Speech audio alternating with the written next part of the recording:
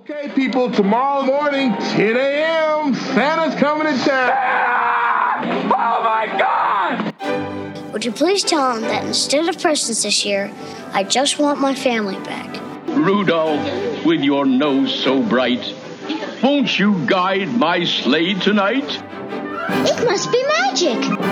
I must find some way to keep Christmas from coming. Nobody's walking out on this fun, old-fashioned family Christmas.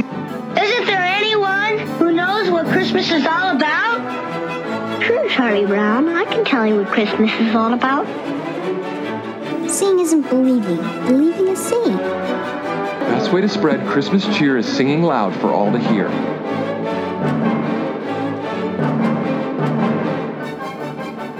Welcome to another episode of 'Tis the podcast that's determined to keep the Christmas spirit alive 365 days per year. I'm Thom. You're a jerk. I'm Julia. Anthony got smoked out. Happy November, guys. Yes, it is. We're giddy with the holiday excitement. Nobody can fault us for decorating for Christmas now, right? No. We're recording the day before Halloween and my tree is up. Well, the tree itself, not the lights or the ornaments. I'm totes jelly. We spent the day today. I took the day off work to help Christine get the shop all Christmasified. Nice. That sounds like a great day. So we're going to work on the house this weekend. Nice. So over the weekend, I was watching the Hallmark Christmas stuff nonstop because they started their marathons, and it made me so happy. Even though I'm not the biggest Hallmark guy, just that it's that time of the year. I couldn't turn it off.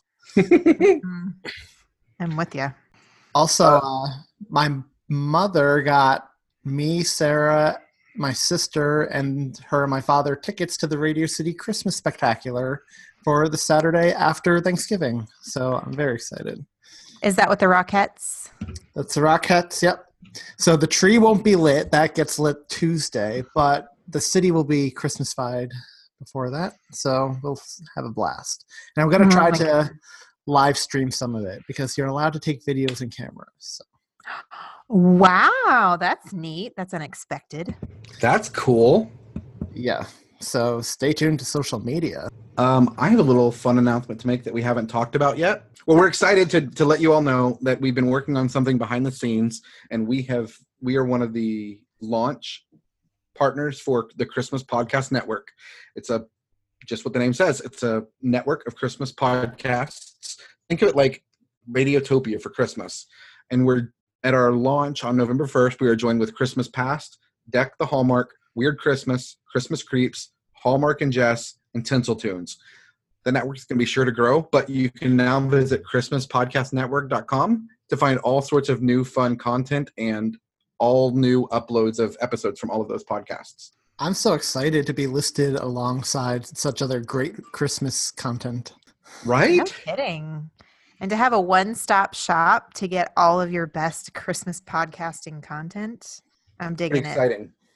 It's really exciting. I can't believe this didn't exist already and that we're part of the initial launch. I feel like one of the cool kids. Finally, a cool kid. Which, by the way, is not what people call you when you tell them that you have a Christmas podcast that meets weekly. Well, not everybody. Anyway, not everyone. But just saying. I got to do a little shout out for one of our partner podcasts. Can't Wait for Christmas podcast. He does his podcast on the 25th of every month. And in October, he went on this huge soapbox. And I love the analogy he used. He said, people always complain when I talk about decorating early for Christmas or for Christmas decorations coming out in the stores early. Yeah, Target has a couple aisles for Christmas. They also have a couple of aisles for dog food. I don't have pets, but you don't see me complaining. So that's my new go-to answer. Thanks for that, Tim. Yeah, that's awesome. He's a funny guy. So tonight we are returning to the world of Rankin Bass and covering 1974's special, The Year Without a Santa Claus. Did you ever hear of that terrible year way back before you were born? when Santa Claus took a holiday on the night before Christmas morn. It was a year without a Santa Claus, a Christmas Eve so sad. It was a year without a Santa Claus, the worst we've ever had. This special, and I didn't know this, was based on a 1956 book of the same name, written by Phyllis McGinley. And Boris Karloff, who voiced the Grinch, among many other things he's done, did the audio for the book. He has a reading of it. So I found that funny that the Grinch is reading The Year Without the Santa Claus. My mind just exploded. That's a lot It's of Christmas available on reference. YouTube for free. So you guys should check it out. But Julia, do you want to give us the plot synopsis? Definitely. When a weary and disgruntled Santa who believes not enough people in the world have Christmas spirit or believe in him anymore comes down with a cold, he considers taking a holiday and skipping his annual Christmas Eve run. This doesn't sit well with Mrs. Claus, who sets out, along with two elves called Jingle and Jangle, to find children who can convince Santa that the Christmas spirit is alive and well, and that people do still believe in him. In order to achieve this, however, they must seek out the aid of the Miser brothers, Snow Miser and Heat Miser, Mother Nature's disgruntled feuding sons. So let's start off as we always do with our histories. And I'm going to go first because I'm weary and disgruntled that I'm the only one on the show who seems to like Rankin Bass. So it can only go down from me. So I'll start. Yeah, this special has been like a staple in my house since I was really young, along with all the other Rankin Bass ones. I mentioned before Santa Claus is Coming to Town is my favorite Rankin Bass special. But I have more nostalgia for this, like Rudolph levels nostalgia with this, because while Rudolph was my mom's favorite special, this one was my dad's favorite special. And that stuck with me because my dad's not nowhere near as big on Christmas as my mother or I am or anything. But he loved this special, specifically the Miser brothers and their dueling songs. So that kind of rubbed off on me as a child and stuck with me through all the years.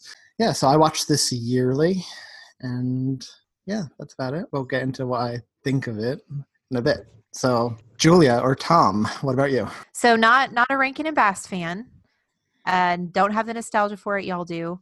But I do have to say I'd forgotten about this movie because they all kind of run together to me, right? Because I don't have the nostalgia that breaks them apart and really makes them distinct in my brain. But watching this one, I remember watching this when it was on TV occasionally, definitely not yearly. And I didn't hate it. It might be one of my favorite ones we've covered to date. So it's funny, we've talked in the past about Rankin and Bass, their skills getting better as the years go by. And this one I thought was very good from a technical perspective. So that's my history. What about you, Thom?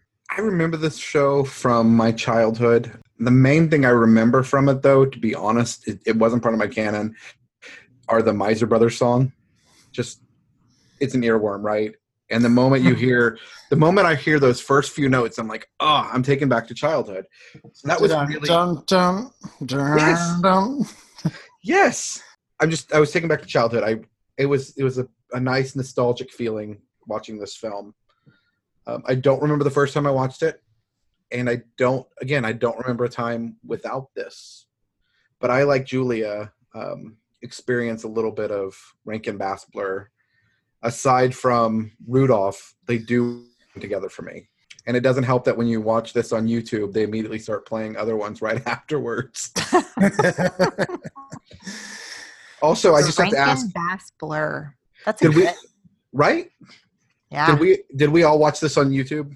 I paid to watch this. I own the Blu-ray. The YouTube version is in the little square box, right? No, the one I had was giant, and there were all these little dots, like an overlay, so that I'm thinking they're trying to beat the algorithm, so the audio was really down and not quite aligned. Yeah. Maybe it's good that I paid $2.99 to watch it. I kind of wish I had just paid $2.99. Well, this is how lazy I am. I own the Blu-ray, but because I'm so used to streaming now, when I searched for it on the Fire Stick first and saw it wasn't available to rent for free, you had to purchase it for $2, $2.99. Yeah. And I thought to myself, do I want to do this instead of just getting up, walking over to my shelf, and sticking on the disc? But I did it. I decided not to be lazy. I commend you.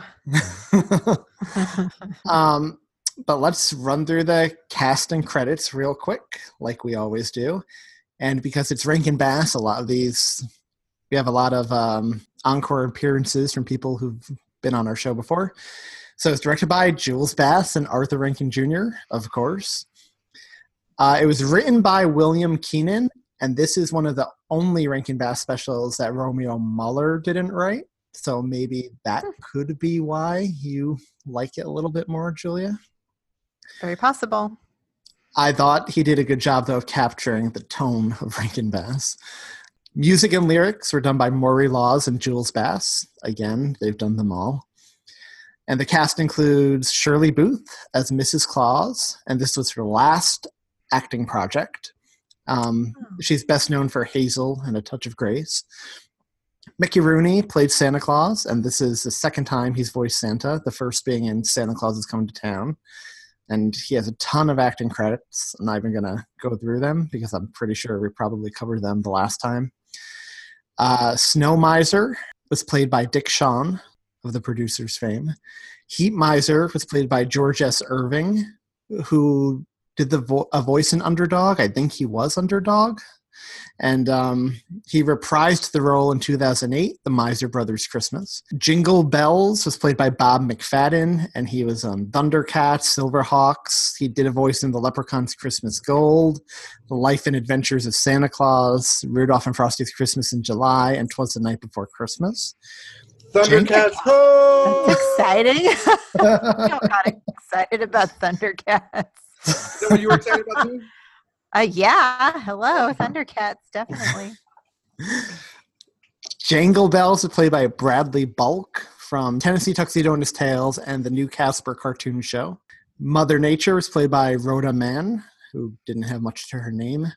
The Mayor of Southtown and Mr. Thistlewhite were voiced by Ron Marshall. Iggy Thistlewhite was played by Colin Duffy, and this was like his only credit. Crispin Glover played his father. His dad looks just like Crispin Glover. It looks like a puppet Rankin Bass version of Crispin Glover. I can totally see that. Then you just had the Blue Christmas Girl, played by Christine Winter, and she was in the animated 'Twas the Night Before Christmas, also done by Rankin Bass. And the children choir were played by the Wee Winter Singers. There's actually a few interesting tidbits about this special, just I wanted to bring up before, we really talk about it in earnest. Along with Santa Claus is Coming to Town, this is the most played Rankin Bass special every holiday season. Rudolph and Frosty are played sparingly on CBS, and Freeform plays this and Santa Claus is Coming to Town multiple times per week. Like, you don't need to DVR it at all. It is always on.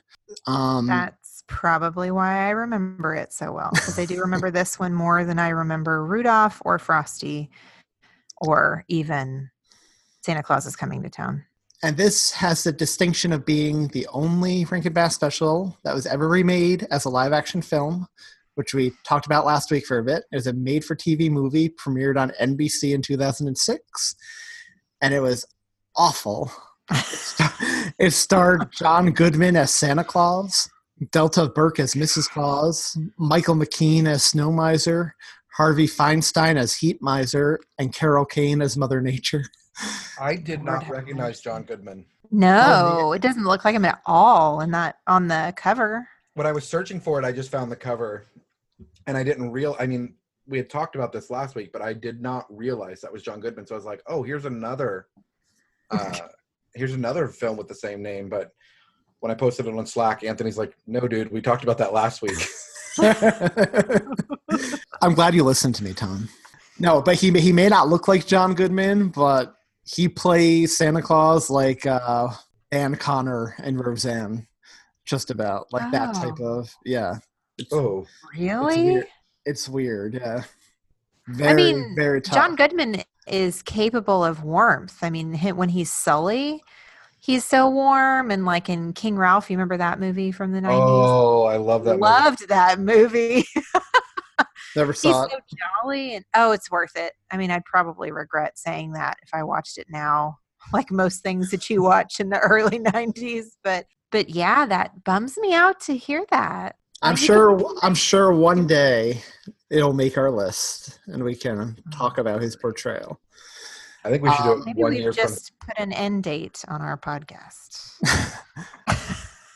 Or like Thom said, 1 year from today we should cover. Is that literally what you just said? That's what I just said. I gave him credit for it though. Well, I couldn't hear it. We were Oh. Yeah, we're talking at the same time. I thought you were razzing him. Because that happens sometimes. Only sometimes. Oh. When I watched this, I did think to myself, I bet sometimes Julia feels like Mother Nature when me and Thom are arguing, like Snow Miser and Heat Miser. And she just feels like shouting, "Boys, enough!" They are freakishly larger than her. Well, I can't figure out the genetics there. Who's their dad? Maybe Father Time. Father Time.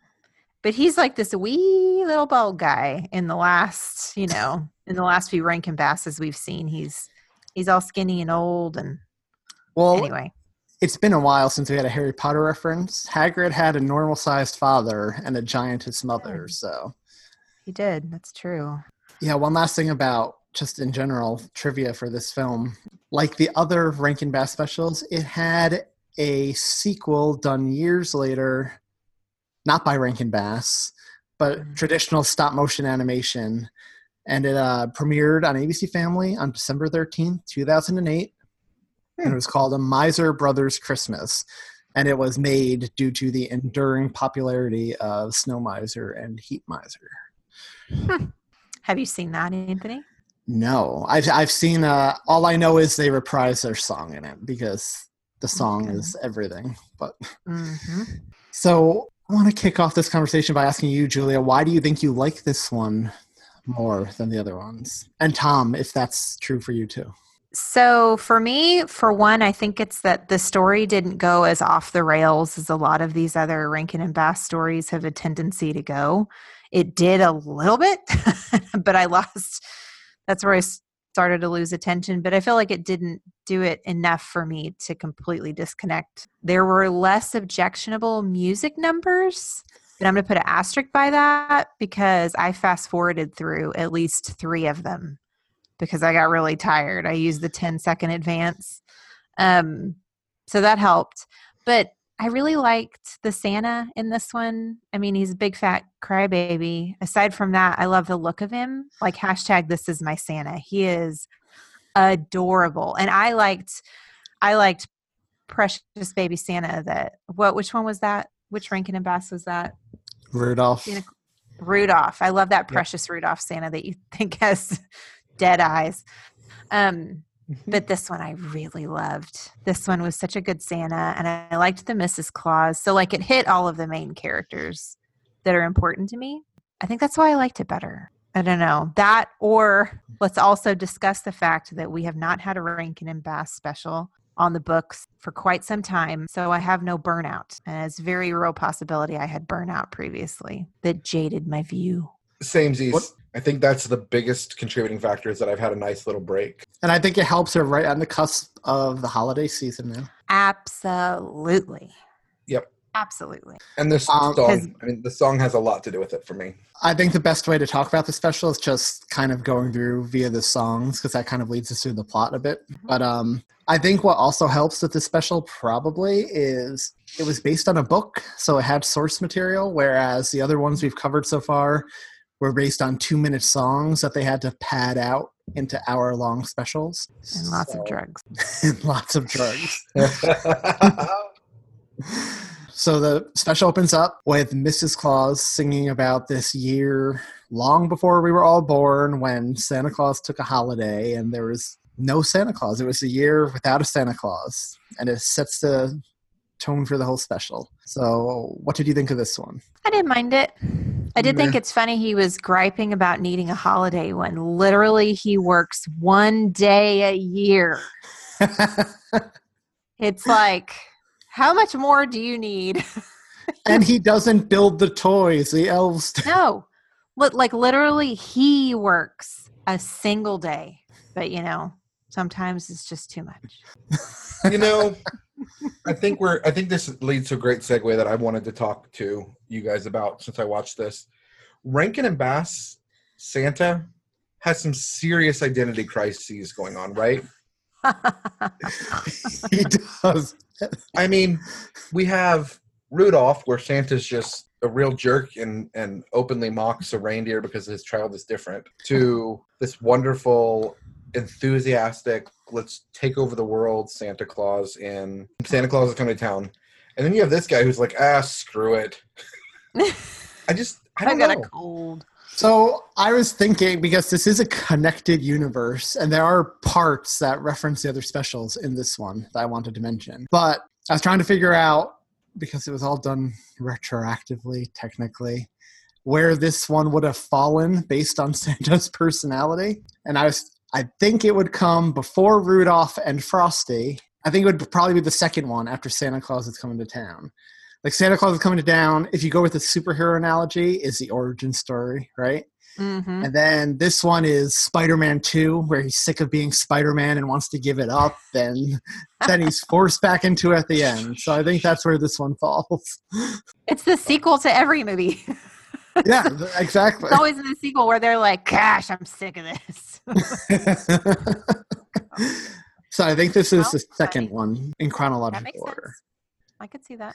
That makes sense. But the painting that they hung up in the town square at the end of Santa Claus is Coming to Town is now hanging in his bedroom in this special. So okay, I wondered about that. The one that looks like my kid could have done it. Yeah. Because he stood looking at it, and I'm like, you'd think he'd have better artwork on his walls.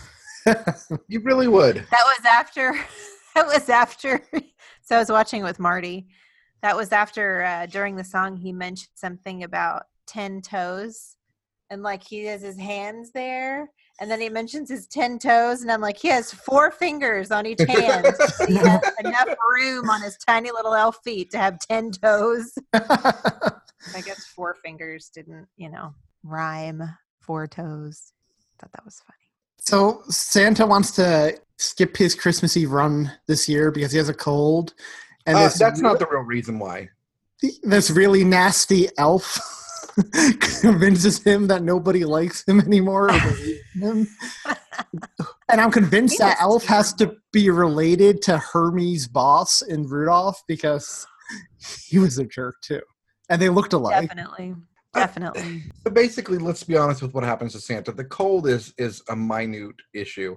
It's that he doesn't feel appreciated. And that creates a Santa that I don't like. Yeah, because that's a selfish Santa, right? Right. He's like, they don't like me enough. They're not giving me enough credit. So I'm going to stay home. And my back hurts. I did like the poetic way that she described him getting out of bed and putting one boot on. Mm-hmm. And then it's twin.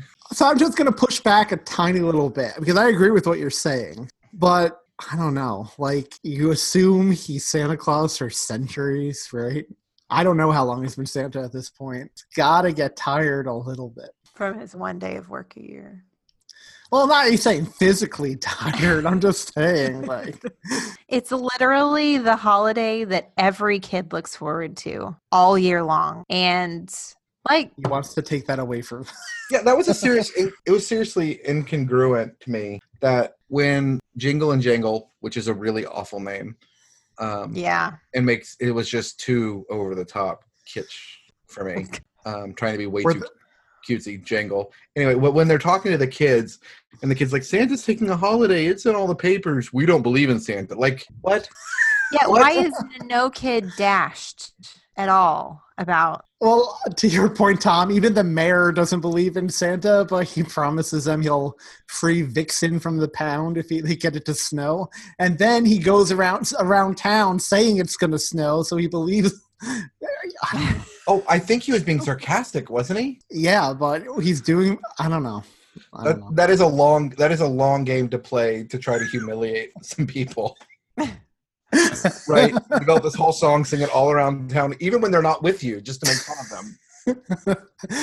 But we'll get to that song. So after Santa decides or is starting to think maybe I'll skip this year, Mrs. Claus sings this song called I Could Be Santa Claus, and she's standing in front of the mirror dressing up as him and saying basically anyone could be Santa. So what did you guys think of this one? It was hard to not picture Angela. Yeah, but it was hard for me, especially when she lifts her skirt up and she's got red socks on, for me to not think about Angela Lansbury. I want the world to know there's a Mrs. Santa Claus. I was like, oh, I want to watch that movie again. She was definitely a active Mrs. Claus, I think, this one. She was. She really was. Sure. I liked that, though. I liked her role and how while Santa's being lazy, she's going around and fixing everything, right? Right. It felt very appropriate.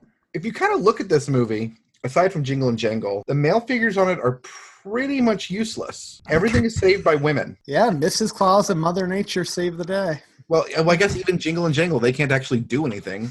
Did you notice that Mrs. Claus had red streaks in her hair, which is a nice callback to the Santa. Jessica? Yep, Jessica and Santa Claus is going to town. Yep. I thought the same thing. So I very much appreciated that. So Mrs. Santa sends Jingle and Jangle, 2 elves, with Vixen, the baby reindeer. She's a baby in this one, I guess. Down to where all the people live to basically find children who believe in Santa Claus so they can convince Santa that, he should still do his run and he's appreciated. And on their way flying down, they get caught in the middle of this fight between Mother Nature's 2 sons, the Snow Miser and the Heat Miser. Snow Miser controls the cold and the snow. Did he say half-brother or step-brother? He said step-brother. Step-brother, yeah. They're stepbrothers? That's what he said. That's what one of them says at the end, which brings about more fathers. Boy, Mother Nature's getting around. Maybe Jack Frost is Snow Miser's father. Oh, maybe. I got very big Martin Short feels from Snow Miser, which he was the reason why they made. Wasn't he a huge inspiration for Martin Short's Santa Claus character? Mm-hmm. Why can't I think of it? Jack Frost. Good grief. Yeah, I got those feels. I was picking it up. So Heat Miser and Snow Miser are feuding. They're shooting lightning bolts and snow at one another. And one of them hits Vixen, and they have to make an emergency landing, much like Mrs. Santa Claus, in Southtown, which is somewhere in Southern America. Not sure where. But the elves disguise Vixen as a dog, and she gets taken to the pound. And they're trying to find a way to get her back. Meanwhile, back at the North Pole, Santa finds out they took Vixen, and he gets so upset. So he takes another reindeer down to go bring them back home. I think we should point out how she got to the pound. For whatever reason, these giant brown socks that the elves had with them fit perfectly over her tiny little nub horns. And just stayed there. Okay, so that's my first issue with Vixen here. Vixen is a baby. They keep talking about how she's so young. She's already part of Santa's team, which completely doesn't make sense given how Santa's team is selected, and we learned from Rudolph. That doesn't make sense at all. And then if she's part of the team, then she travels the world, so she has to be used to heat. So why is she getting so sick from heat now? I got problems with the whole Vixen storyline. So when Santa flies down, he meets this family, the Whites, and they invite him to dinner because he has a cold. All right. What kind of people are like, oh, there's a sick man. Hey, come hang out with me and my family. Come breathe on my children. Right? I would not be that person. Well, Santa's disheartened by the son in this family, Iggy, because he says he's too old to believe in Santa Claus. So then Santa and his father sing the song, I Believe in Santa Claus. And I actually really like this song, the message of this song. Mickey Rooney can't really sing. But I like the message of this song, how, there's a time when you think you're too old to believe in Santa Claus, but you come around to believing in him again. And I liked that message anyway. This is one of those I fast forwarded through a little bit. It probably had a lot to do with Mickey Rooney. Not being able to sing. It was bad. Yeah, just kept going and on and on. And it just keeps Crispin going. Glover was a better singer. He was a better singer. I agree. That's when I stopped fast forwarding. Actually, I'm like, oh, somebody new singing, and then I heard it, and I'm like, I'm not going to listen to that.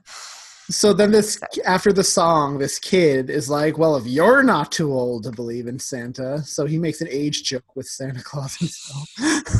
And then he sees Santa take off on whatever reindeer he flew down, Donner, I think. And all of a sudden he's like, wow, he was a real Santa Claus. And he meets up with the elves, and they go to the mayor and try to get Vixen released from the pound.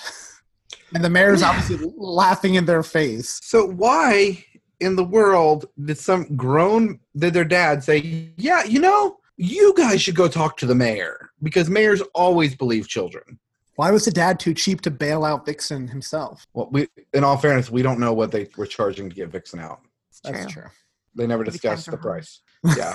So the mayor basically says, if you make it snow in Southtown, which he believes will never happen because he doesn't believe they're elves or Santa or anything like that, he'll release Vixen.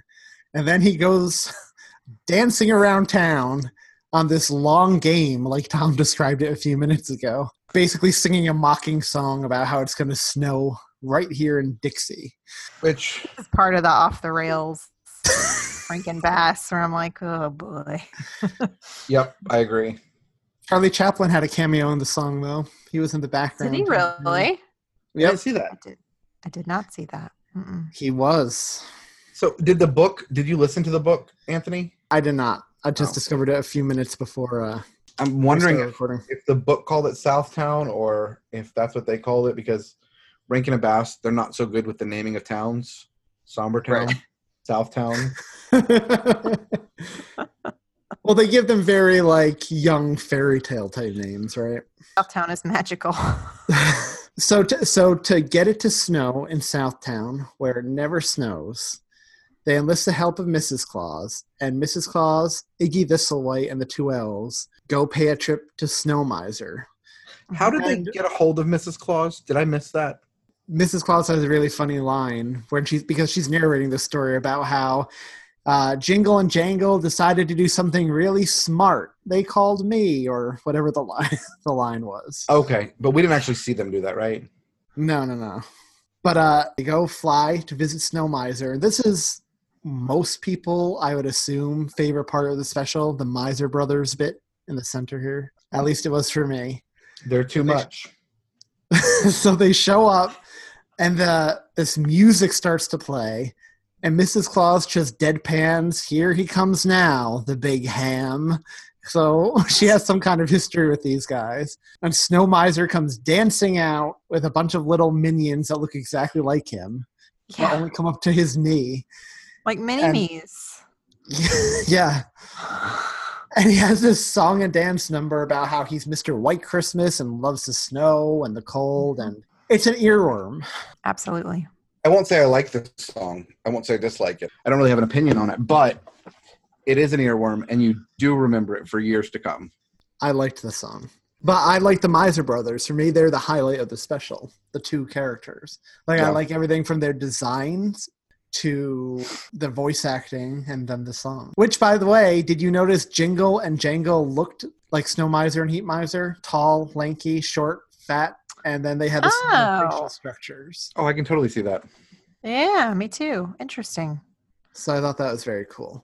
So this song appears in 1998's Batman and Robin, starring George Clooney. Mr. Freeze, who is Arnold Schwarzenegger, his lair is in a giant snow cone factory. And he has it on his Frozen TV set. And he's making all his henchmen bundled up in fur coats sing it. He's like, sing, sing. And they're all singing, I'm Mr. White Christmas. Oh, my gosh. That's hilarious. Funny. That is funny. Yeah. Total Adam West 60s Batman type of Oh, my gosh. I appreciated it. Might be worth a rewatch just to see that. Well, I think that movie is worth a rewatch if you're watching it from the point of view that it's adapting the 60s show and not a serious movie. Yeah. So Snow Miser agrees to help and make it snow, but Uh-oh. It's in the southern hemisphere. He can't. I love how he's so like amiable. He's like, yeah, man, I'm up for this. Let's do this thing. Yeah, he's like, how's your hubby? Total a-hole. Yeah, he's like, how's your hubby? You should have brought him around. Yeah. Yeah. And then they Like go your to old Heat friends. Miser because they need his permission to let it snow in the South. And he's the complete opposite. He's short and angry. He literally looks like a little troll demon. He has a troll hair with fire. But he basically sings his own version of the song.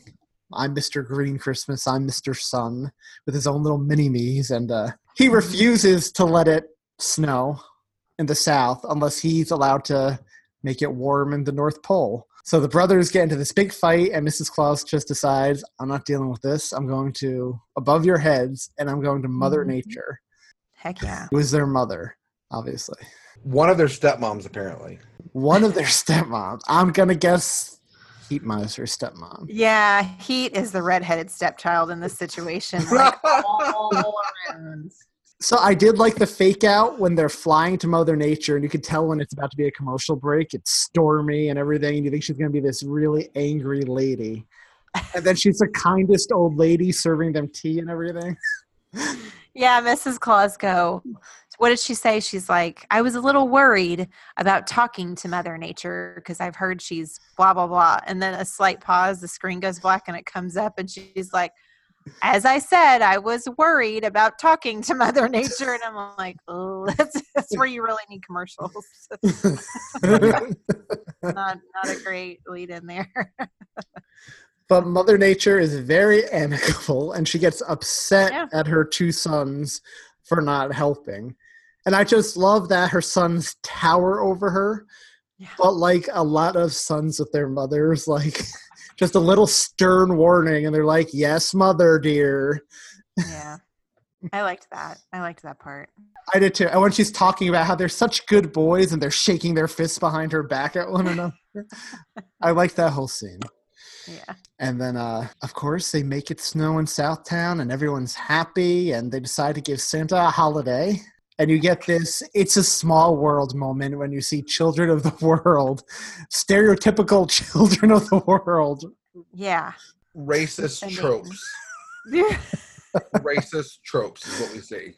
Running around, holding hands. And they're all these children are flying by themselves to the North Pole.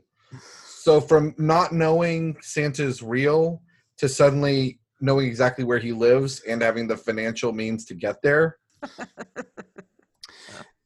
And by this point, Santa has Vixen back. Everyone's home. He's opening mail, and he sees a letter for me. And it's this little girl who basically wrote she'll have a blue Christmas without him, and she sings a rendition of Blue Christmas. It was a cute version. It was cute. But I know Julia thinks if it's not Elvis, it's not worth it, right? That's right. If it's not so bad, I can spoof it. I'm not listening to it. Do it. Ho, ho, ho, have a blue.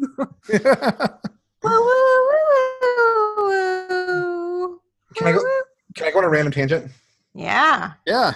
Always. Why did that show Mama Love the Roses, that song Mama Love the Roses, end up on the Christmas album for Elvis? What? Oh, Mama Love the Roses. You know that song? That's on the Christmas. I've never looked at the album. It's on the album, and I can't understand why. Has it ever been sung by anybody else in a Christmas setting? Like, is it one of those perplexing, this is not a Christmas song, but people persist and sing it at Christmas time? No, it's just Elvis did it. Speaking of songs, do you guys know the song Fairy Tale of New York? Yep. Have you listened to the lyrics? Yeah. That's the one. And the boys in the NYPD choir were singing. The one where he calls her an SLUT and she calls him an FAGGOT? Yeah. What? Well, I hear it all the time on the radio, but I never actually listened to it until we were in Christine's store today, decorating for Christmas. Christmas music is blaring, and the window washer is there doing the inside of the windows. And I'm like, oh, this is maybe not the most appropriate thing ever. What's the name of the song? Fairy Tale of New York. Fairy Tale of New York. So this letter from this one child changes Santa's mind all of a sudden, and he feels better, and he decides, look up the sleigh, I'm going out after all. And he rides down Santa Claus Lane as children sing "Here Comes Santa Claus." That was bizarre to me. Really? I like that part. Well, no, not that I didn't like it. Mm-hmm. Just like Santa Claus out there in front of everybody, like where they could see him and like it's not secretive and he's just like there. But I mean, I get it. It kind of goes to what you were saying about the selfish Santa, right? Like this guy needs applause. Like I'm coming out this year, and then he's riding down the lane like a parade. Didn't Mrs. Claus make a deal about that though? When she said, "Now Santa usually tries to hide it better or something when he takes off on the reindeer, but he was in a hurry to get to Vixen." So she talked about like. Oh, I missed that. Yeah, no, you're right, Tom. She did. It felt very Christmassy. I liked the atmosphere in that whole part. And I mean, him on the sleigh, he's adorable. So it was all fine. It was just different, you know? And I'm pretty sure, like Joanna said in our Supernatural episode, this is the film they ripped that scene of Santa flying from. Oh, 100%. Mm-hmm. This is absolutely that film. So she was 100% right. Mm-hmm. So good How job, funny Joanna. It followed it right up. So Joanna, if you're listening, you should go on Wikipedia and fix the page, which claims Rudolph was the special they were watching. And then the final song in the movie is The Year Without a Santa Claus reprise, where Mrs. Claus, was she implying this whole thing was a weird dream? Because That's sure what it sounded like. Yeah, I was very confused by all of that. He makes some mention like that was a terrible dream, or was that a terrible dream? So that line, if you go on any YouTube clip of this special, people are always writing down that line. I dream such awful things. Yeah, it's super deep for a movie like this. Like, Danny, you've got issues. Big issues. He does have issues. Yeah, and it's like, issues. and it's just his head. It's such a tight shot on his face. That he says that. You're kind of like, is that real? Yeah, and that's the movie. Do you guys have any quotes or favorite scenes? So I like when they're visiting Snow Miser. He's like, "So Mrs. C, how's your hubby?" And Mrs. Santa Claus is like, "Not too good, Snowy. He's got a bad cold."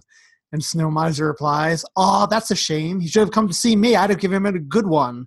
Ha ha ha, a little chilly humor there. I liked, so Dr. Bobbin, that terrible Dr. Elf, he's like ragging on Santa the whole time, just feeding into his insecurities. And then Mrs. Santa's like, "Santa, don't you pay him any mind?" And Dr. Bobbin goes, "Nobody cares a hoot and holler for you or Christmas. Oh, by the way, Merry Christmas to you." I did like the exchange with Santa and Mrs. Claus when he knows she's doing something, and he's like, "All right, what are you up to?" And she says, "Up to? Do I look like I'm up to something?" Santa just says, "No, you don't look like you're up to something. But whenever you look like you're not up to anything, you're up to something." I like that too. Ironing? Yeah, Is that I when she think was so. like Yeah. ironing his shirt Yeah. or something? So she has the iron in her hand and she gets distracted and picks up a flat wood block with a piece of rope that's like a handle. And Marty looked at it and he's like, "What was that up there for? What's she supposed to do with that while she's ironing clothes?" What the heck?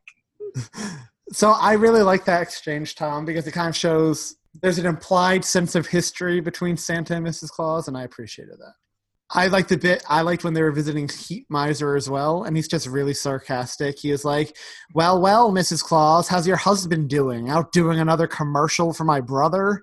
And she's like, "Oh, come now. You know he's not on your brother's payroll."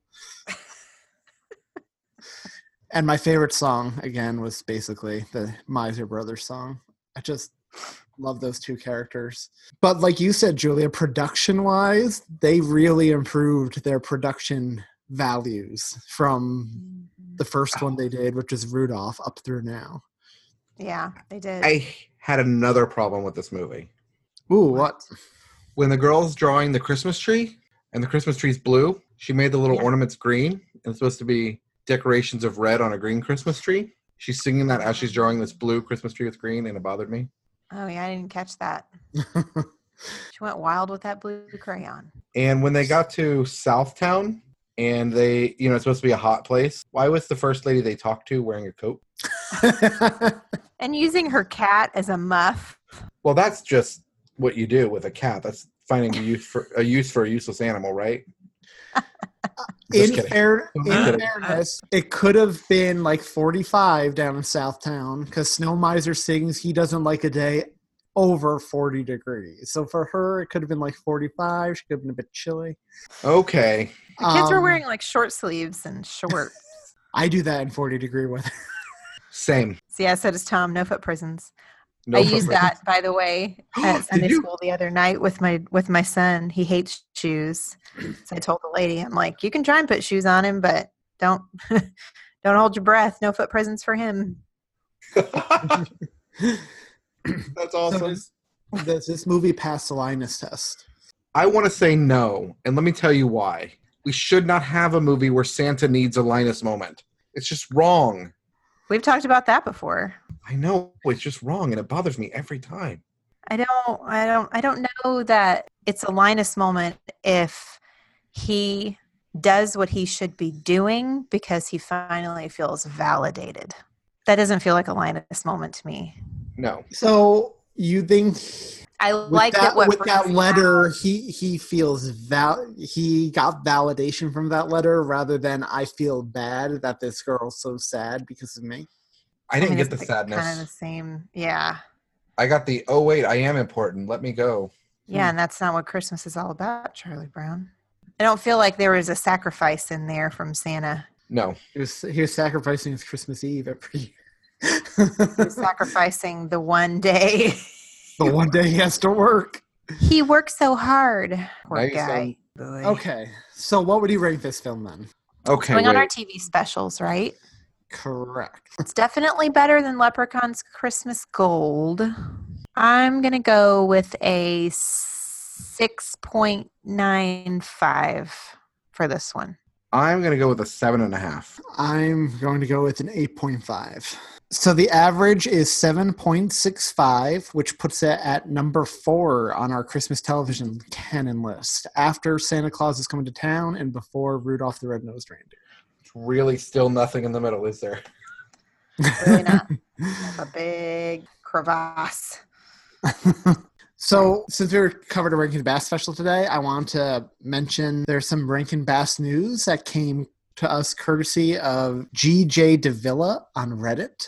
So Rankin Bass historian Rick Goldschmidt, who wrote The Enchanted World of Rankin Bass and Rudolph the Red-Nosed Reindeer, the making of a Rankin Bass holiday classic, just published a new book about the making of Santa Claus is Coming to Town, which is available now.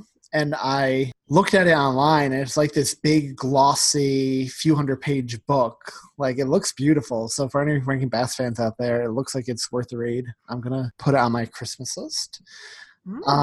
Claymation pioneer Will Vinton died on October 4th at the age of 70. And he produced and directed the Emmy-winning special, A Claymation Christmas Celebration, which we have to add to our list one day because that one is insane. Really? That's with dinosaurs and raisins and yeah. Oh yeah, I've heard of it. Stolen raisins. Yeah, I've heard of it. And a piece of non-Rankin Bass news that they mentioned as well. To compete with Freeform's 25 Days of Christmas, AMC is launching their own month-long marathon of Yuletide programming, which they call the Best Christmas Ever. Have you guys seen the commercials for this yet? Because I did. And it looks like they're playing the same exact movies. Yeah, I haven't seen. I saw your comment, I guess, to that effect, or somebody had mentioned that it looks fairly similar to Freeform's, but I love AMC, so I'm super excited about it, and I'm really hoping that it's up to snuff as far as content, if it is stuff that's not on Freeform or ABC Family or whatever it is schedule. All the movies they put in their promo, I'm pretty sure we've covered all of them. They had Die Hard, Gremlins, Santa Claus, National Lampoon, Elf, so it's all the good ones. All the big So ones. if you need to catch up on Tis the Podcast episodes, you can find all our movies there. Exactly. All the good ones. I think their programming people were probably listening to our episodes and like, yeah, these guys make a good point. Let's have this one. Nice. If they are listening, please have us on to do live commentary for your movies, like a late night special. That would be awesome. Yeah, man. Oh, Lord. Or just We give should us have our you- own 2.5-hour time slot to quote the entire movie of National Lampoon's Christmas Vacation. That would also be fun. Act it out, yeah. So our question of the week this week, as we mentioned in last week's episode, comes courtesy of Chasing Levitation on Reddit. And they asked, if you had to spend an entire week inside of a Christmas movie, which movie would you choose and why? They chose Elf because I'm usually alone with my annoying excitement for everything Christmas, so I'd love to spend a week with Buddy and finally have someone to be super annoyed with. So I put some limitations on this question, and we can't choose a movie that's in our top 5, our personal top 5s. So, Thom, since you seemed most tortured by the question, what movie did you pick and why? Joyous Noel. Oh. I'm totally kidding. I do not I want to was be about to say, I have surrounded no idea what that is. It's an amazing film if you haven't seen it, but it covers the Christmas truce during World War II. Oh. Okay. Interesting. Oh, well, that joke would have been a lot funny if you guys had seen it. Yeah, Yeah. they're in the middle of World War II battle, fighting and killing one another. So no, that is definitely not it. And I'm going to take a pass, and you can come back to me in just a minute because I forgot to think about this. Julia, what did you pick? Hands down for me, and only because we've not covered this movie yet, am I going to use this cheating my way around the top 5 movies. I would be in White Christmas because the clothes, the location, and the love story, and the music, and the season, and the colors, and the songs. If I was going to use a workaround like that, I would choose Miracle on 34th Street, the remake, but I kind of lived that already, being from New York and Macy's and everything like that. So I don't need to live in that film. So if I had to choose one off of our list, I think I would go with, if I wanted to cheat, I would say the Santa Claus 2 because it's not in my top 5, but the first one is. But I won't do that. Probably be The Nightmare Before Christmas. And I'll tell you why. Christmas Town. I'd love to live in Christmas Town. Year round. 100% agree. Really? Absolutely. Christmas Town is so magical in that. Me and you have been agreeing a lot lately, Thom. This is crazy. We have. Close to Christmas. Christmas miracle. I would almost say the live action Grinch, except for I can't stand the Who's at all in that. Like, I just cannot stand them. Definitely not Krampus. No. Um, Unless it's pre-Krampus and that, because that house is beautiful. That is beautiful. Mark's like Martha Stewart threw up in here. Yeah, and then you'd get Granny. You'd get the. Oh, I would get Granny. That was an awesome all grandmother. the treats. Yeah. I am going to say, for my love of bygone eras, The Man Who Invented Christmas. Oh, yeah. Cool. I like the way they depicted London. Probably more so than the historic London. Yeah, I feel like there's a lot less poop in that movie than there probably was in that London, true to form. Far less people being murdered by the first famous serial killer, that sort of thing. Yeah, that too. But I think out of everything, the one I would pick that I would definitely not want to be a part of would definitely be Krampus. Yeah, for sure. Well, toss up for me between Krampus and Pete's Christmas. I'd live in Pete's Christmas. I would too. It's beautiful. I liked it's the wintry. atmosphere was great. The snow outside, all that snow. Yeah. I agree with the grandfather, or whoever called it, a toilet. Anyway, I love how every now and then we refer to this lost episode that our listeners have never heard. and keep them enticed. Julia, do you have a question of the week for next week that we can think about and our listeners can think about? Yeah, I do have a question. So we always talk about how there are things in the season that get us excited and in the Christmas spirit, like the smells and the tastes and the songs. Okay. So my question is, what odd thing gets you, like, what is the weirdest thing that makes you stop and think, that feels like Christmas? Not a standard one, but like an off the wall one. That's a good one. Thank you. Just came to me like a bolt of lightning. I'm going to have to think about that one. Well, you have a week. I do have a week. And over the next week, if you're looking for something to do and people to share in your excitement for the holiday season, jump on to social media and talk to us. We're on Facebook at Tis the Podcast, Twitter at Tis the Pod, Instagram at Tis the Podcast. We have a subreddit at r/Tis the Podcast.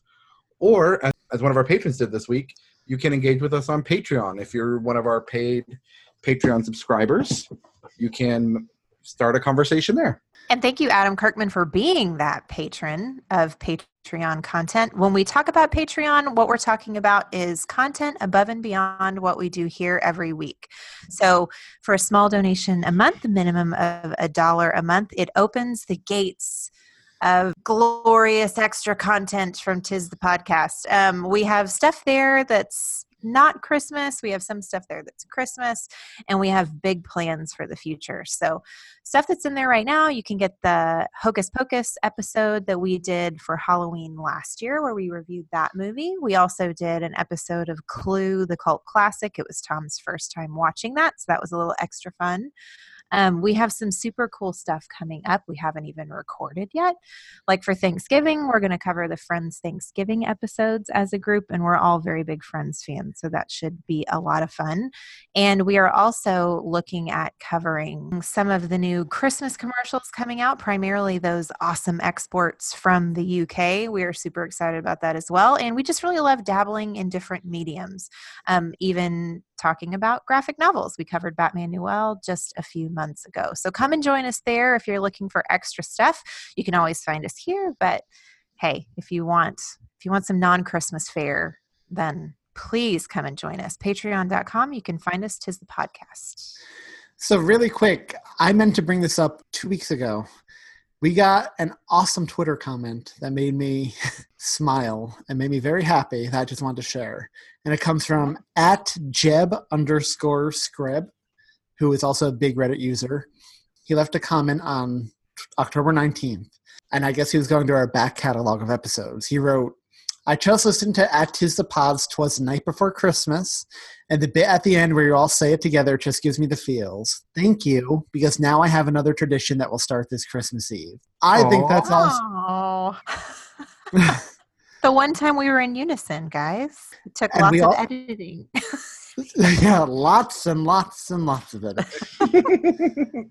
And we also got 2 new iTunes reviews. So I'm going to send them in Slack, so you can each read one.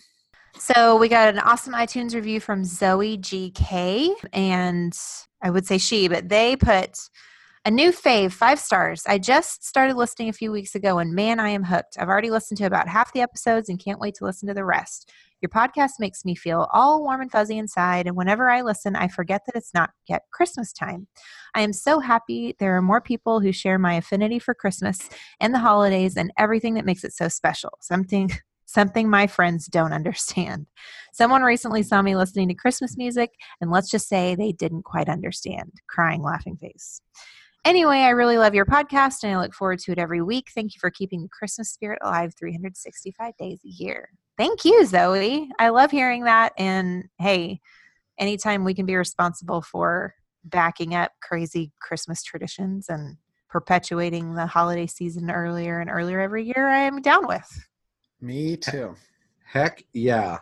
So we've got one more here, and it is from Smiler03_9 on iTunes. It says, I love Christmas and this podcast. I've grown addicted to this program. I love Christmas and this podcast. I love that. Me too. I'm really excited. We have 28 reviews right now, guys. 26 of those are 5 stars. I'm actually feeling kind of generous. So if you want to leave us a review by Black Friday, I will get something from the Christmas Spectacular at Radio City and randomly draw a name for everyone who leaves us a review and ship it to you. Nice. Wow. We know from the download numbers, there are a lot of you who are listening who have not left a review. So if you could do that on iTunes or Facebook or wherever you find this podcast, please do. Because it helps new people find us and helps us to spread the Christmas cheer 365 days per year. Next week, we are continuing Christmas Classics month, 2 months, with 1992's Home Alone 2, Lost in New York. And we're going to start a poll on social media.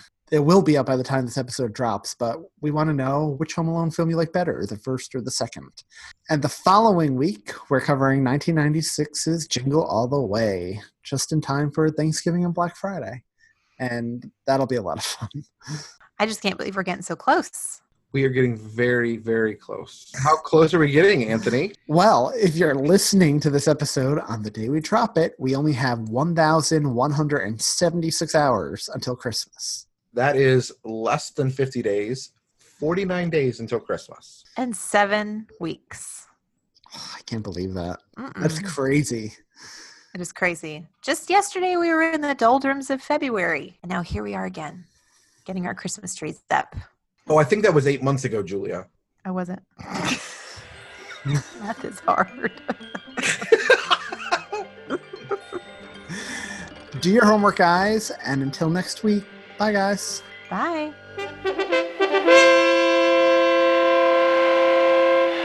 Here he comes now, the big hand.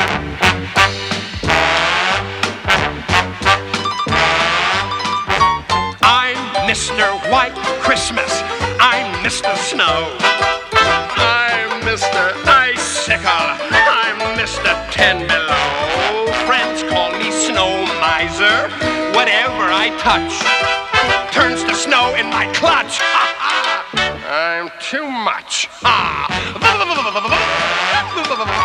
He's Mr. White Christmas. He's Mr. Snow. He's Mr. Icicle. He's Mr. Ten Below. Friends call me Snow Miser. Whatever I touch turns to snow in my clutch. He's too much. I never wanna know a day that's over 40 degrees. I'd rather have a 30, 20, 10, 5, and then in free.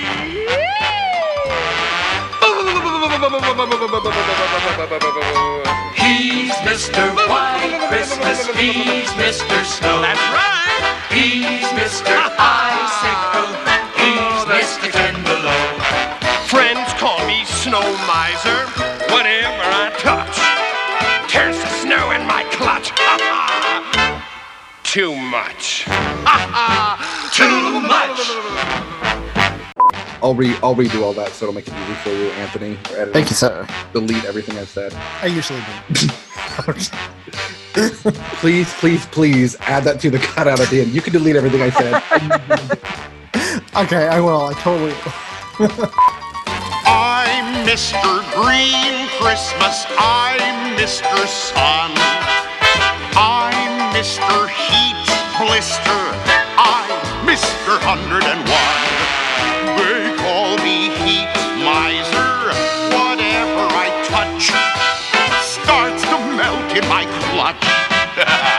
I'm too much. He's Mr. Green Christmas. He's Mr. Sun. He's Mr. Heat Blister. He's Mr. 101. They call me Heat Miser. Whatever I touch starts to melt in my clutch. He's too much. Thank you. I never wanna know a day that's under 60 degrees. I'd rather have it 80, 90, 100 degrees. Oh, some like it hot, but I like it really hot. He's Mr. Green Christmas. He's Mr. Sun. Sing it! He's Mr. Heat Blister. He's Mr. 101.